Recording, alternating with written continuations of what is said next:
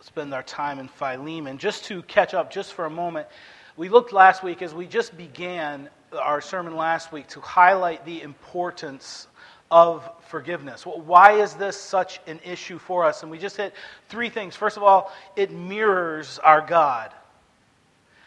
We are dealing mostly with forgiveness on a level between person and person, not the forgiveness we experience from God, but yet the two are always connected and always related.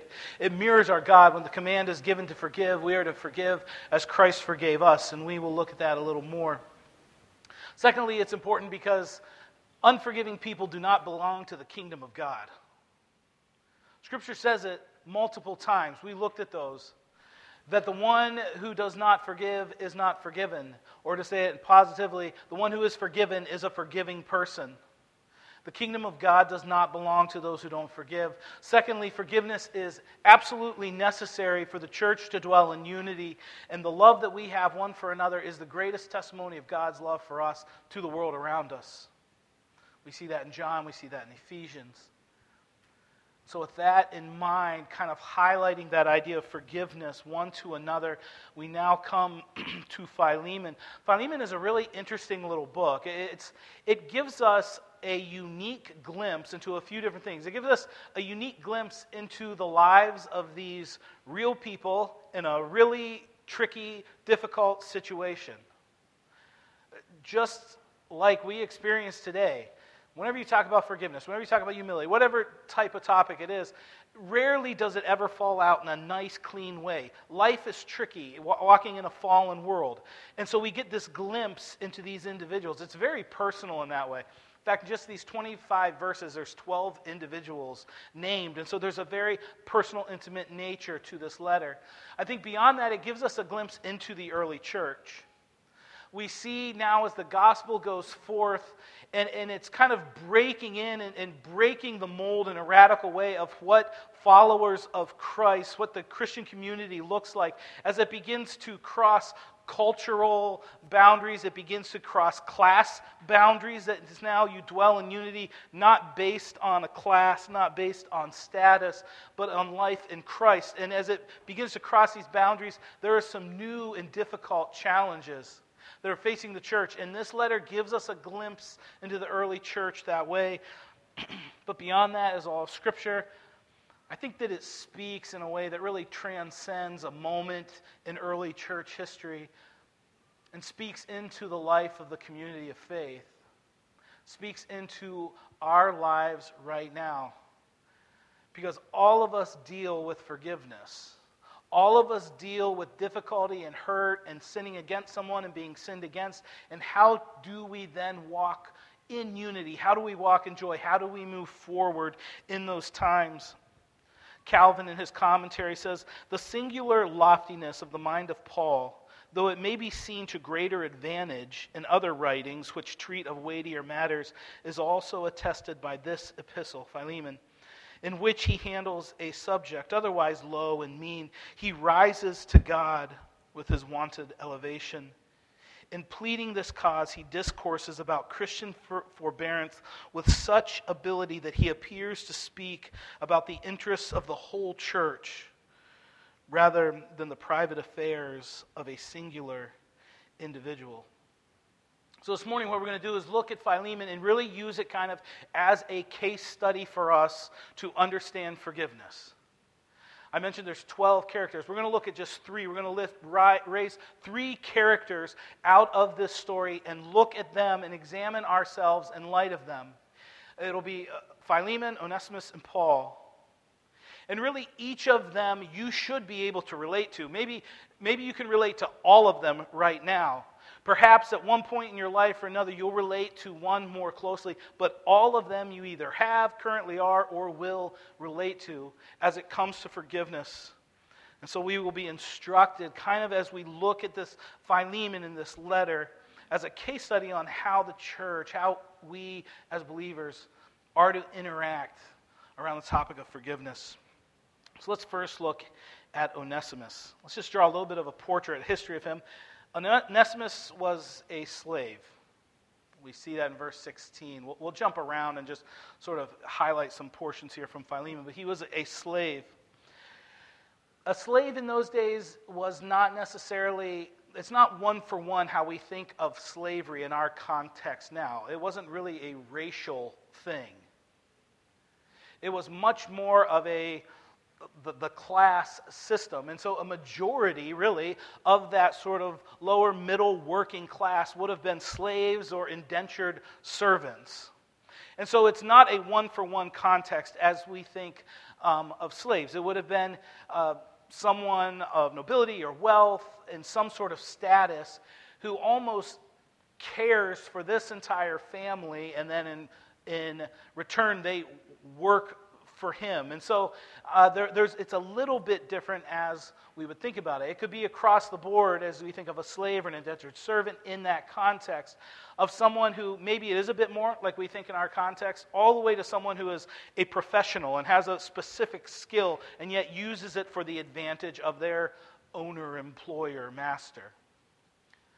And yet while there is definitely not a one-for-one correlation, there is still some similarity to help us put it in context, in the sense that there would be masters who would be kind and gracious and fair and treat them almost like employees or families, and there was also masters who would be incredibly unkind and unfair and treat them terribly. And there was a sense in which, as a slave, there were rights that they did not have that were given up, and the masters had almost unilateral rights to punish them how they saw fit, based on disloyalty, based on theft, whatever it might be. That their rights basically just ended with what the master, the owner, thought of. And so it's in that context that we find Onesimus. That's who he was. We see in verses 14 through 16 that he was a slave and he worked for Philemon. He belonged to the household of Philemon. In verse 11, we see Paul says, "Formerly he was useless to you, but now he is indeed useful to you and to me." It goes on, and you get from the context, something has taken place with Onesimus where he has become useless to Philemon. Perhaps there was a laziness or something about him, a dishonesty in his character, but it seems to have reached a different height than that Onesimus has offended. He has done something. We see later that he has a debt that he owes to Philemon. He has offended Philemon in some way. Most commentators probably agree it's the common thing that would have taken place. Onesimus is in some sort of difficulty, and he likely stole or took something from Philemon. And now he knows, that is a bad situation to be in, and he flees to Rome. He's out and hiding in Rome, hoping to get lost in the crowd. Paul acknowledges, even as he talks about Onesimus, that Onesimus should be with Philemon. That is where he belongs. He has wronged him for sure. He has fled, and he remains in the wrong. But somewhere in this whole situation, we see that Onesimus has now ended up with Paul. We don't know exactly how it has happened, but it is quite clear that Onesimus has been converted. He has come to Christ during his time in Rome. And in finding Christ, he found his way to Paul. Whether Paul was the one who led him to the Lord or not, we don't know exactly. But he has come to Paul, and Paul has become like a father, a discipler to Onesimus, in the fact that now he has gone from useless in the idea of his work in the kingdom and his help in the local church, to someone who has become incredibly useful, so much that Paul loves having him around. He has become dear to Paul's heart. Paul refers to him not as slave as he gets into it, but he refers to him as his beloved brother. You notice the intimate language towards the end. He refers to him as, "I'm sending Onesimus to you." He goes, "Even my very heart." This kind of close love and relationship that has grown. So we see by his behavior, we see by his relationships, Onesimus has been converted. He has come to Christ. So here he is, the runaway slave, done something where he is indebted to Philemon. That's never been made right. He goes to Rome. He hides out somewhere in there. Paul finds Onesimus. Christ finds Onesimus, and he is converted. And now we see in verse 12 that Paul is sending Onesimus back to Philemon. He says, I am sending him back to you, sending my very heart.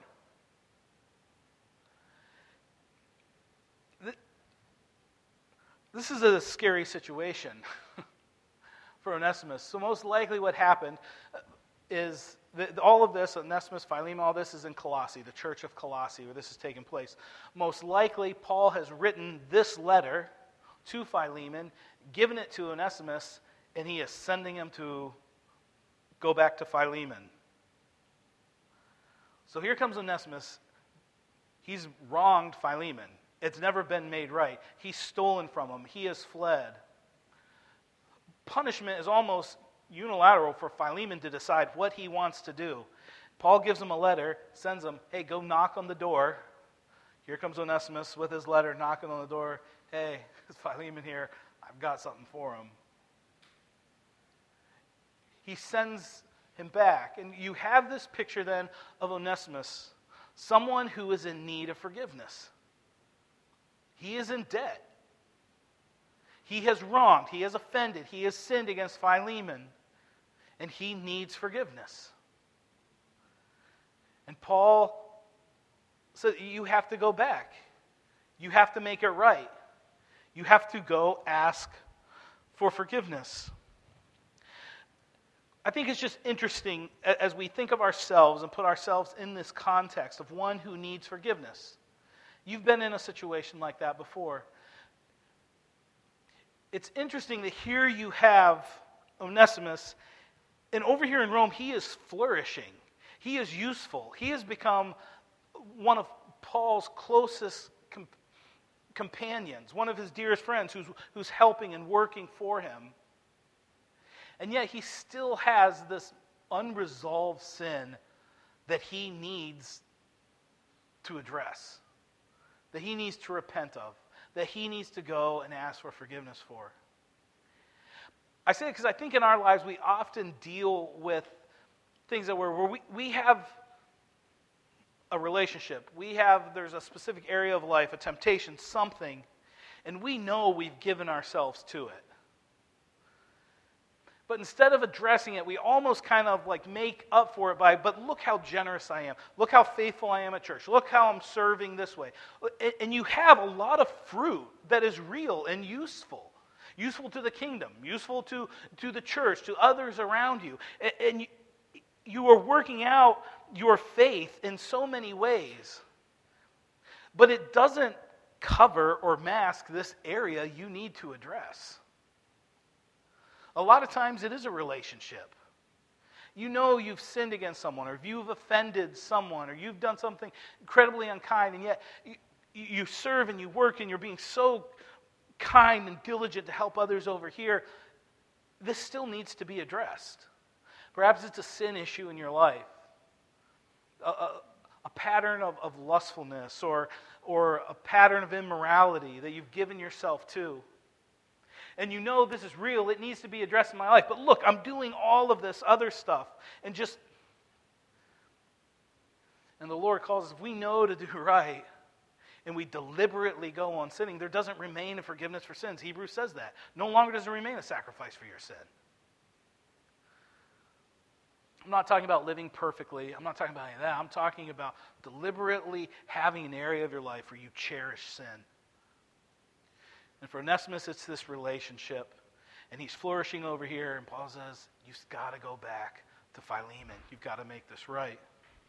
So now let's transition over to Philemon. Who is he? He has a prominent role in the church and is called Paul's fellow worker. You see that in verse 1. He was led to the Lord by Paul himself. We see that in verse 19. He's probably one of the few in the Colossae church who actually knows and has met and has a relationship, and obviously a close relationship with Paul, thus even giving him more of an elevated status of authority and leadership within the church.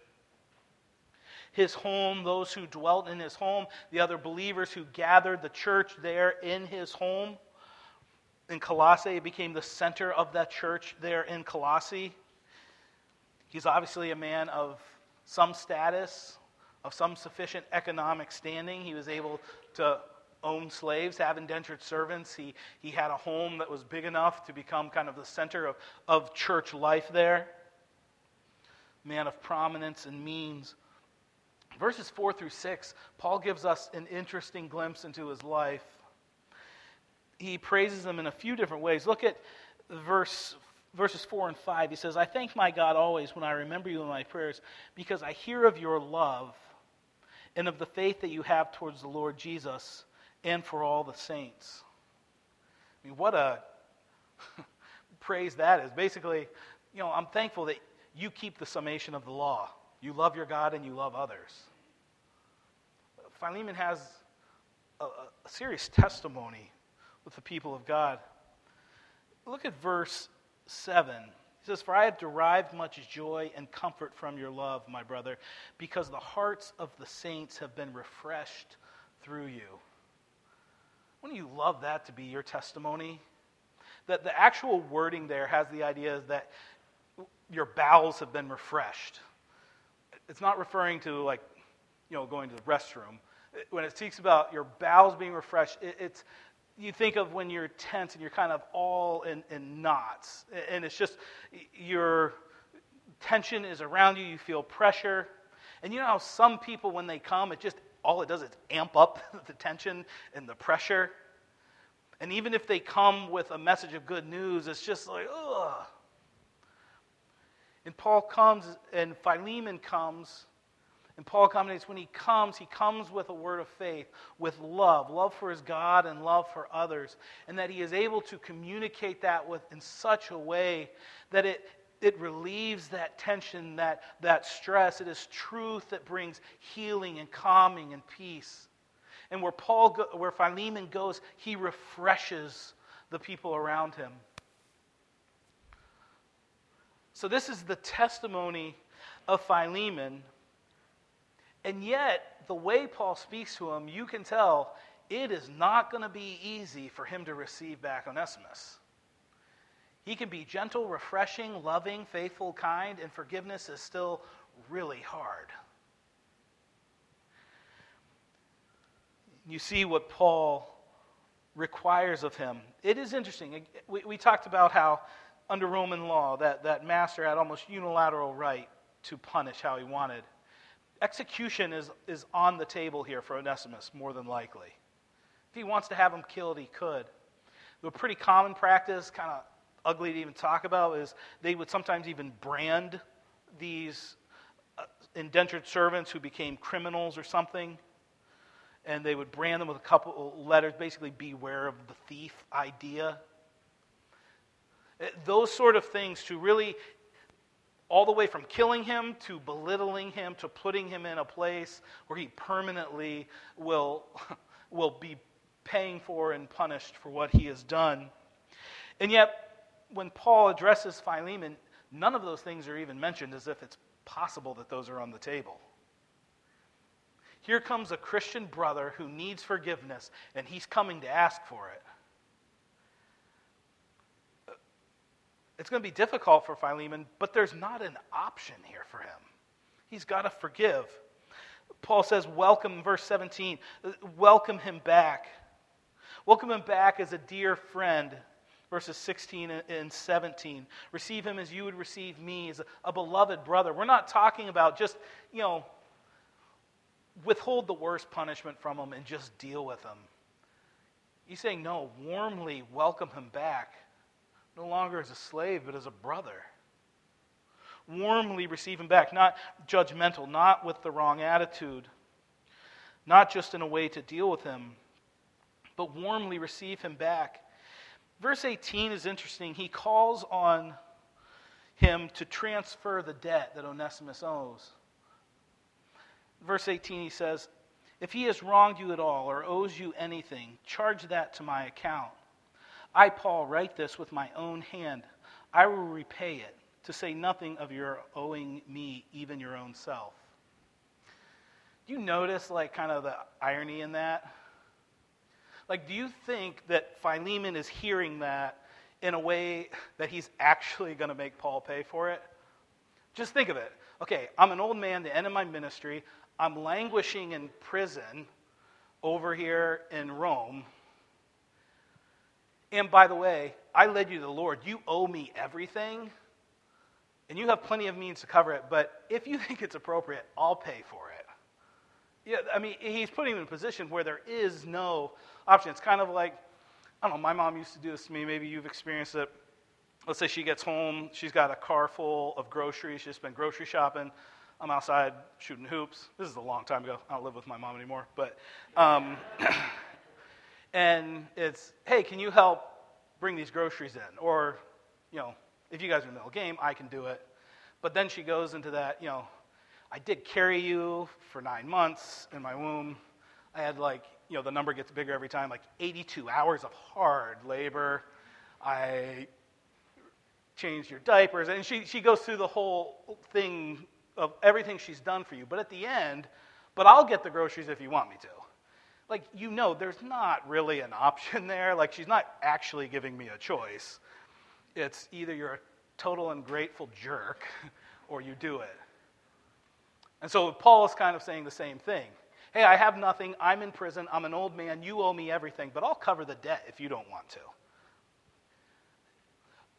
So while there is a bit of humor, I think, in it, and a bit of a power play by Paul, at the same time, Paul acknowledges there is a debt. Onesimus owes Philemon something significant, and it needs to be reconciled. Someone has to own that debt. And we've talked about that. We introduced it in our idea of forgiveness when we said forgiveness doesn't mean that there's no longer a cost to bear.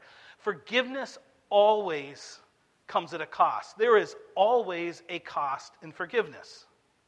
To put it in just simple terms, let's say you're sitting there, you go over, you get your coffee, you put like your 9 creamer packs in it, you come back, you sit down in your chair, you go to cross your legs, boom, the coffee falls over in the chair beside you. Everyone's like looking at me real guilty right now. Like, I'm not talking about you, if that's apparently happened to some of you before. But you knock that coffee over, stains, gets the chair all messed up. I see it happen. We got like 3 options here.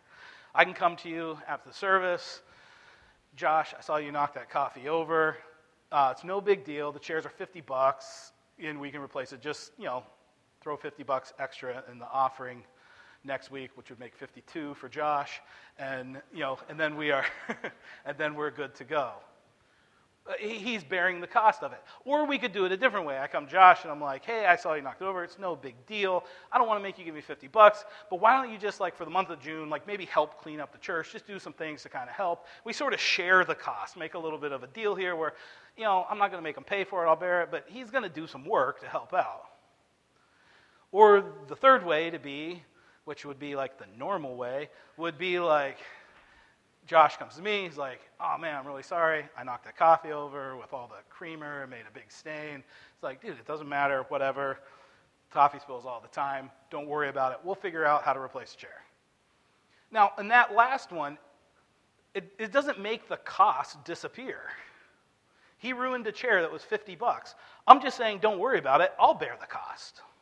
Or we'll bear the cost. Redeemer will bear the cost, whatever it is. Let's say it's my personal chair. I'll bear the cost. Don't worry about it. It doesn't make the cost disappear.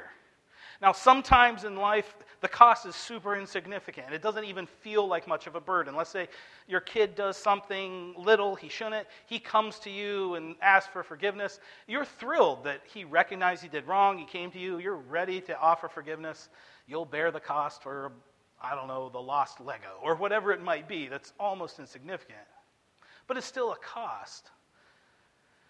However, in life, it becomes more complicated because rarely is the cost measured in economical terms. Rarely is it a $50 cost.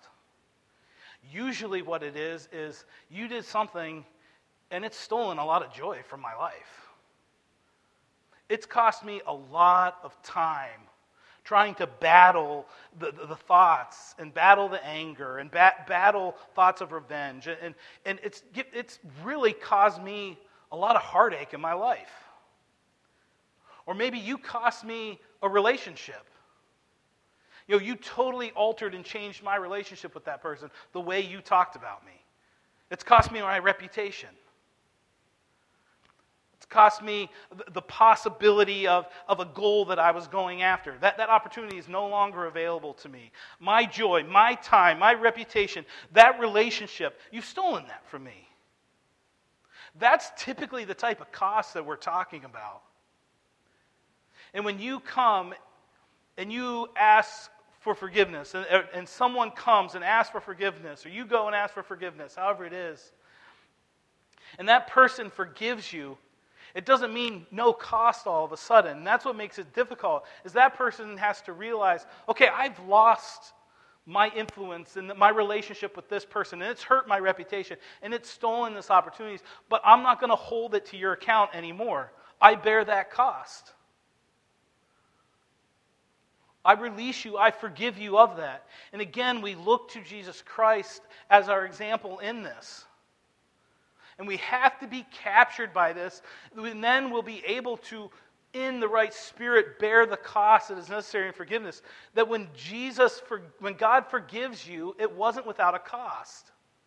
He didn't just say, you sinned, I choose to not care about it anymore. I'll sweep that under the rug. No big deal. Even as we read in Isaiah, I cast your sins behind my back. It is by his wounds that we are healed. It is through his blood that we experience the remission for sin. Even as our catechism said today, he became a curse for us. Jesus literally, he died. He became sin. He went to hell.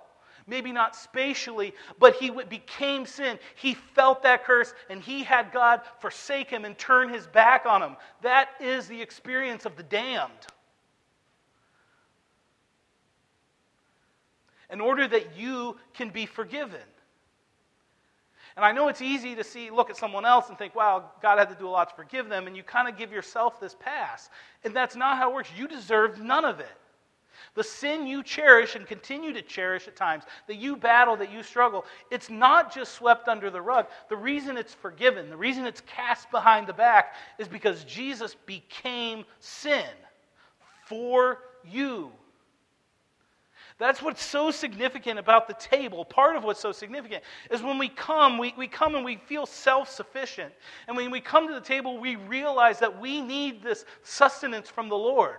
Because we have nothing to stand on except forgiveness offered to us through Jesus Christ. And we remember that in the bread and in the blood. And we're reminded that nothing in my hands I bring, simply to the cross I cling. And so now as we look at it person to person, Philemon, receive him back, welcome him back, and you can't just pretend it didn't happen. Whatever that debt is, whatever that might be, the money, the hurt to Philemon's feelings, what it might have caused to his reputation, you own it. You own the debt and receive him back.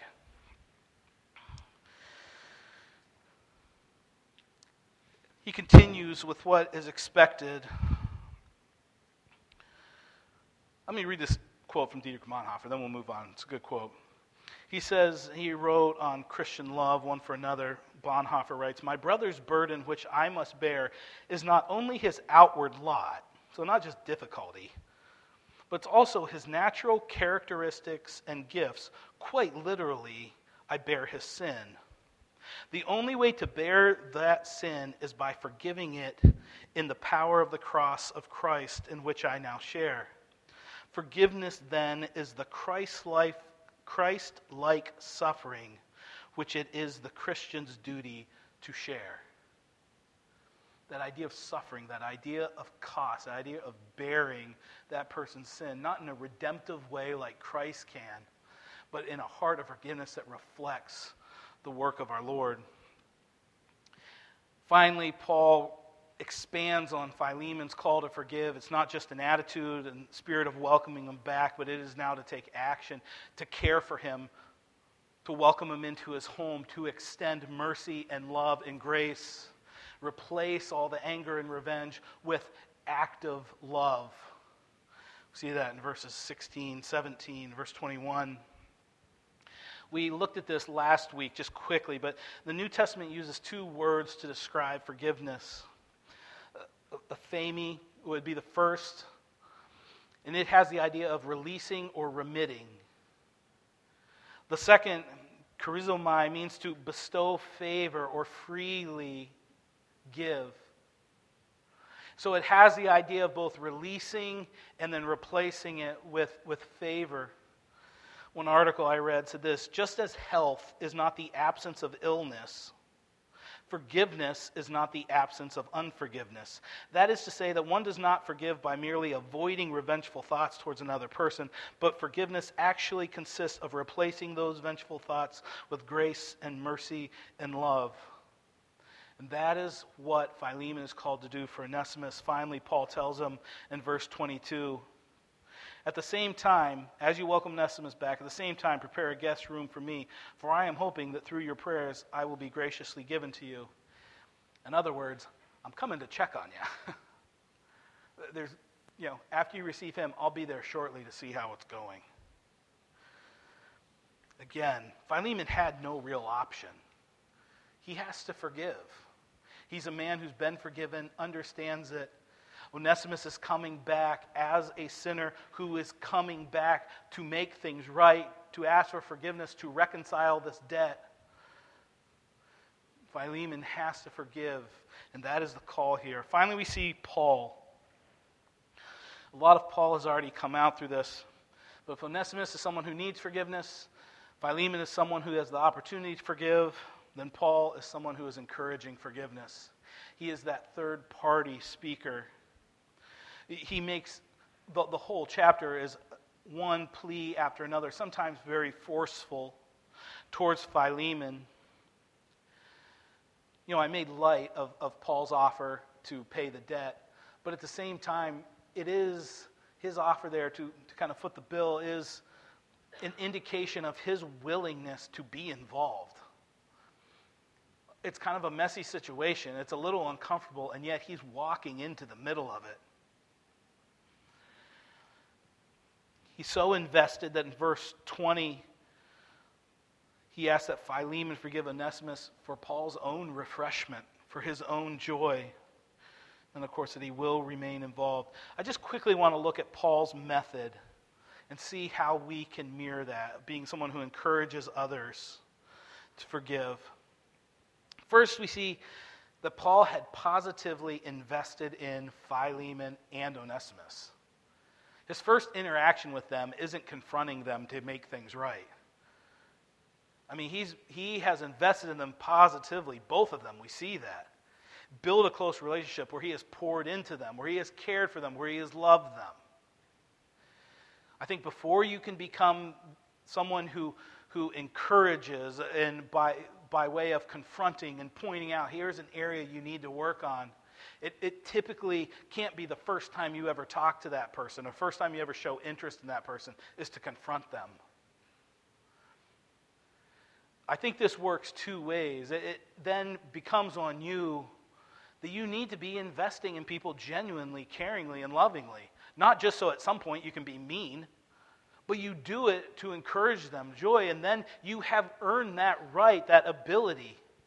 And on the other hand, you need to recognize when people have invested in you, have loved you, have cared for you, that then when they come and they tell you something that's a little harder to hear, or they confront you in some way with an issue in your life, I think the tendency is just to be like, well, that person no longer is my friend. They're mean to me. Instead of remembering, this is commanded in Scripture. We are called to do this. That person, remember, they've invested in me. They've been kind to me. They have helped me in times of need. They've wept with me when I wept. Rejoiced when I rejoiced. They've been around me. Now they're speaking into my life. It's not easy for them. They're not dying to come and tell me something difficult. And yet I can tell you from experience, it's more often than not, it just becomes, I don't want to hear that. You're a bad person now. You've offended me. You're mean. That's our natural reaction. When I hear criticism or I hear something someone say about in my life that needs to change, no matter how close I am, I have to fight that feeling to be defensive or to be like, well, you think that's wrong with me? I can name 3 things wrong with you right now. and just become super unhelpful and un-Christian in the way we deal with it. But Paul has positively invested in them. He's also encouraged them. He's thankful for the gifts of Philemon. He's thankful for the change in Onesimus. He thanks the Lord. He encourages them by speaking to them about the grace that he sees taking place in their life, the fruit that he sees in their life.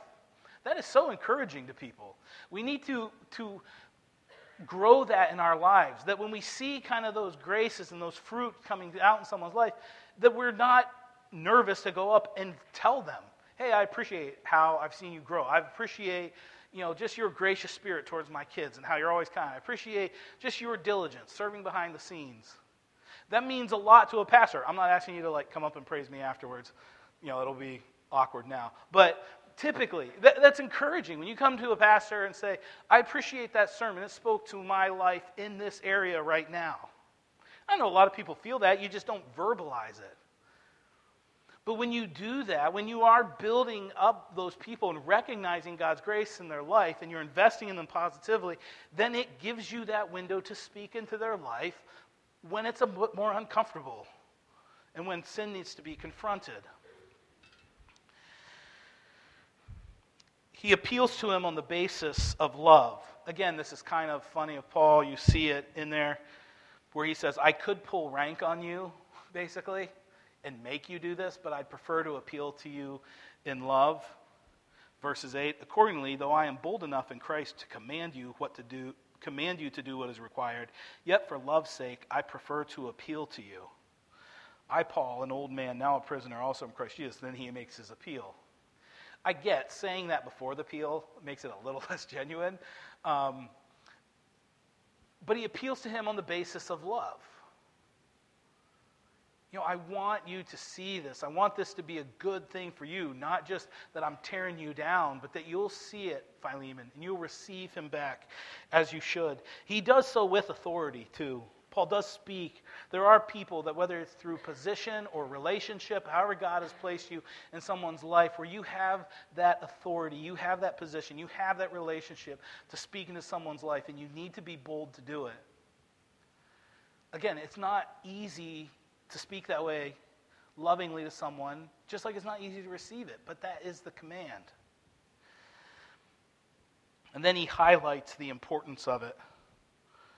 You see it all throughout this letter. It's important to Paul that it takes place.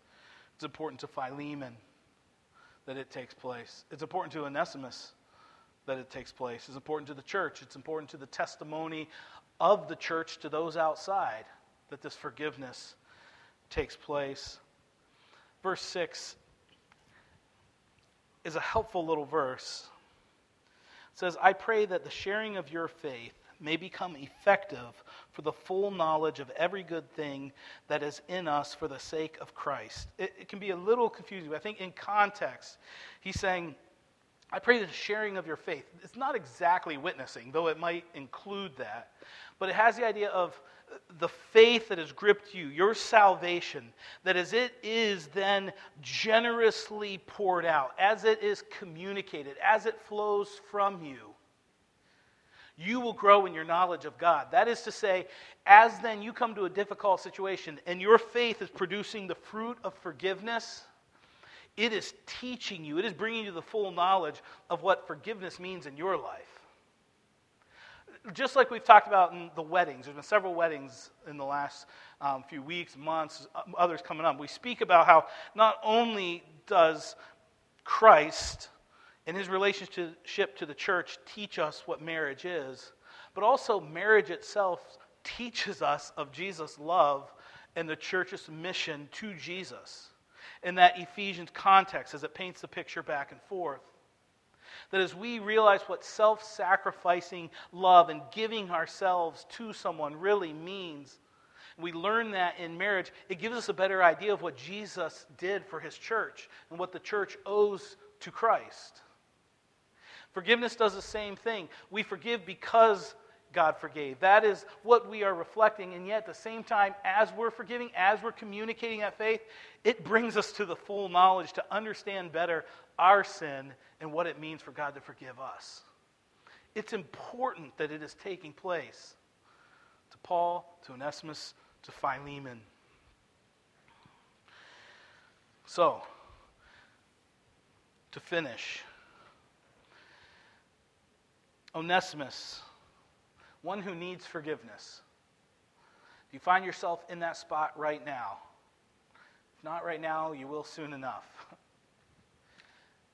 There must be a willingness to admit guilt and ask for mercy and forgiveness.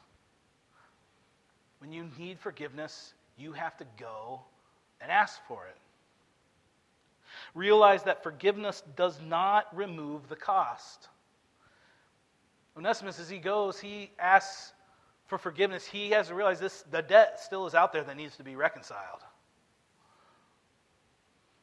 Paul is telling Philemon, you own it. You own the debt. You own the cost. But Onesimus has to realize there's still something that needs to be reconciled. Finally, I think for Onesimus, we see that God uses people who have really messed up.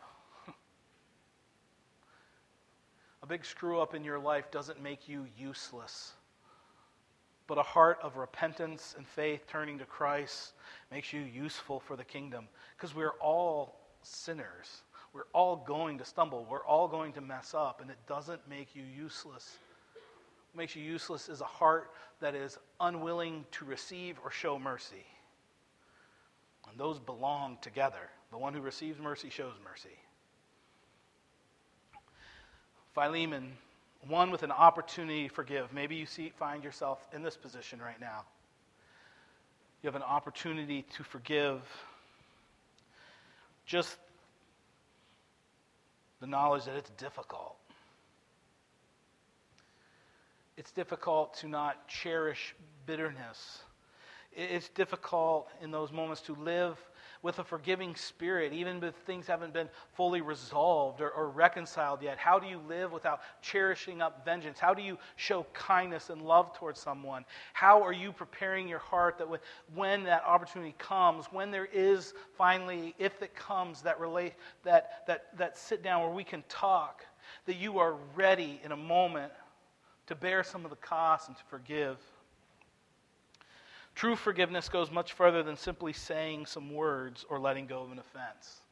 That's what we learn about it. It extends into showing grace and mercy. And finally, forgiveness teaches you of God's grace in your life, and it's a testimony to others. The one with the opportunity to forgive. It's difficult, but there's no option if you belong to the kingdom of God. And it goes beyond just not being unforgiving. Finally, Paul, one who encourages forgiveness. Invest in others with love, with time, with care, with encouragement now and always. Be a peacemaker, not a pot stirrer. Paul is coming into this to be a peacemaker, to help them find peace, not to stir the pot and get one riled up at the other. That's easier to do than to help make peace. Paul does not act that way. He teaches us that bearing others' burdens and loving others means getting involved in the more difficult conversations. Just can't be the easy parts of people's lives you are involved in when you love them and bear their burdens. It extends beyond that. Finally, be more concerned for the welfare of your brother and the testimony of Christ than for the protection of your time and your resources. You may be disappointed, you may be taken advantage of, but true love takes that risk. Sometimes I think we don't get involved that way because we know if it were just this one conversation, maybe, but I know it's going to invest a lot of time and a lot of energy, and I've reasoned that way. It's just not worth it. And yet that's the call, is to be there and to be part of someone's life through the process. Remember our definition of forgiveness. We borrowed or stole, whatever you want to call it, from Thomas Watson. When we strive against all thoughts of revenge, when we will not do our enemies mischief, but wish well to them, grieve at their calamities, pray for them, seek reconciliation with them, and show ourselves ready on all occasions to relieve them.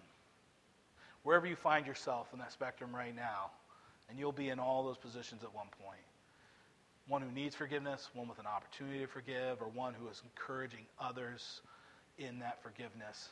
Be faithful to the Lord. Here's a good model, a good case study for us to look at and to copy. Let's pray. Lord, we thank you for your word. We thank you for your forgiveness offered to us in the gospel. We thank you that it transforms our lives. Might you make us